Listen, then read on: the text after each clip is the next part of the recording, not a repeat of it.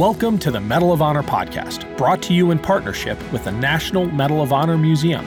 I'm Ken Harbaugh. In each episode, we'll learn about a different service member who has distinguished him or herself through an act of valor.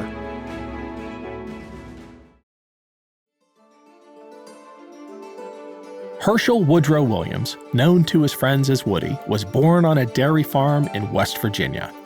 When Japan attacked Pearl Harbor in 1941, he was already serving as a member of the Civilian Conservation Corps. He decided he wanted to join the U.S. Marines, but at 5'6", Woody was too short. In 1943, the Marines reduced the height requirement, and Woody enlisted. 2 years later, now Corporal Williams landed on Iwo Jima, an island fortress south of Japan. Iwo Jima had 3 airfields that could be used as a staging area for a potential invasion of mainland Japan. Japan's defenses had been weakened in other Pacific Theater battles, so the assault on Iwo Jima was expected to last just a few days. After an amphibious landing that encountered relatively little resistance, American forces moved inland. A group of tanks tried to open a path for infantry when they encountered a series of heavily fortified concrete pillboxes. Williams was the only flamethrower and demolition expert left in his company, so his sergeant asked him to do something about these pillboxes. Supported by only 4 riflemen providing cover fire, Williams spent 4 hours methodically destroying one pillbox after another. He returned to American lines to prepare demolition charges, and then went back out carrying those charges and a 70-pound flamethrower. On one such trip, he faced an enemy bayonet charge and stopped them with his flamethrower.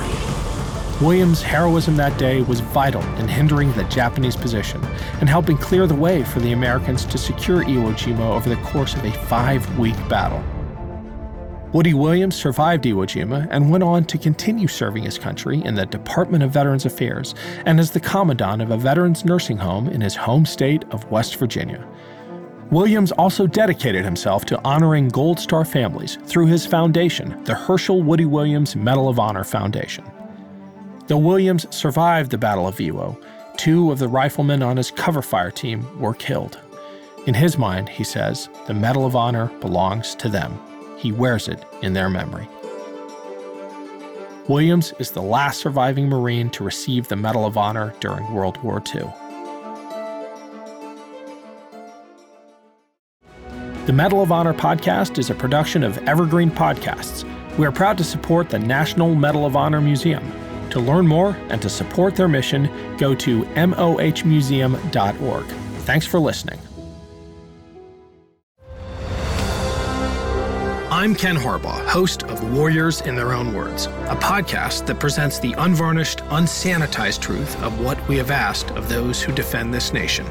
As a country, we need these stories more than ever. Stories from Americans who have borne the battle, including 30-year-old remastered interviews with veterans from World War I recounting their time in the trenches of Europe, and with veterans from World War II, Korea, Vietnam, and from our most recent conflicts in Iraq, Afghanistan, and other battlefields Americans may never have heard of. Hear their stories by listening to Warriors in Their Own Words wherever you find podcasts.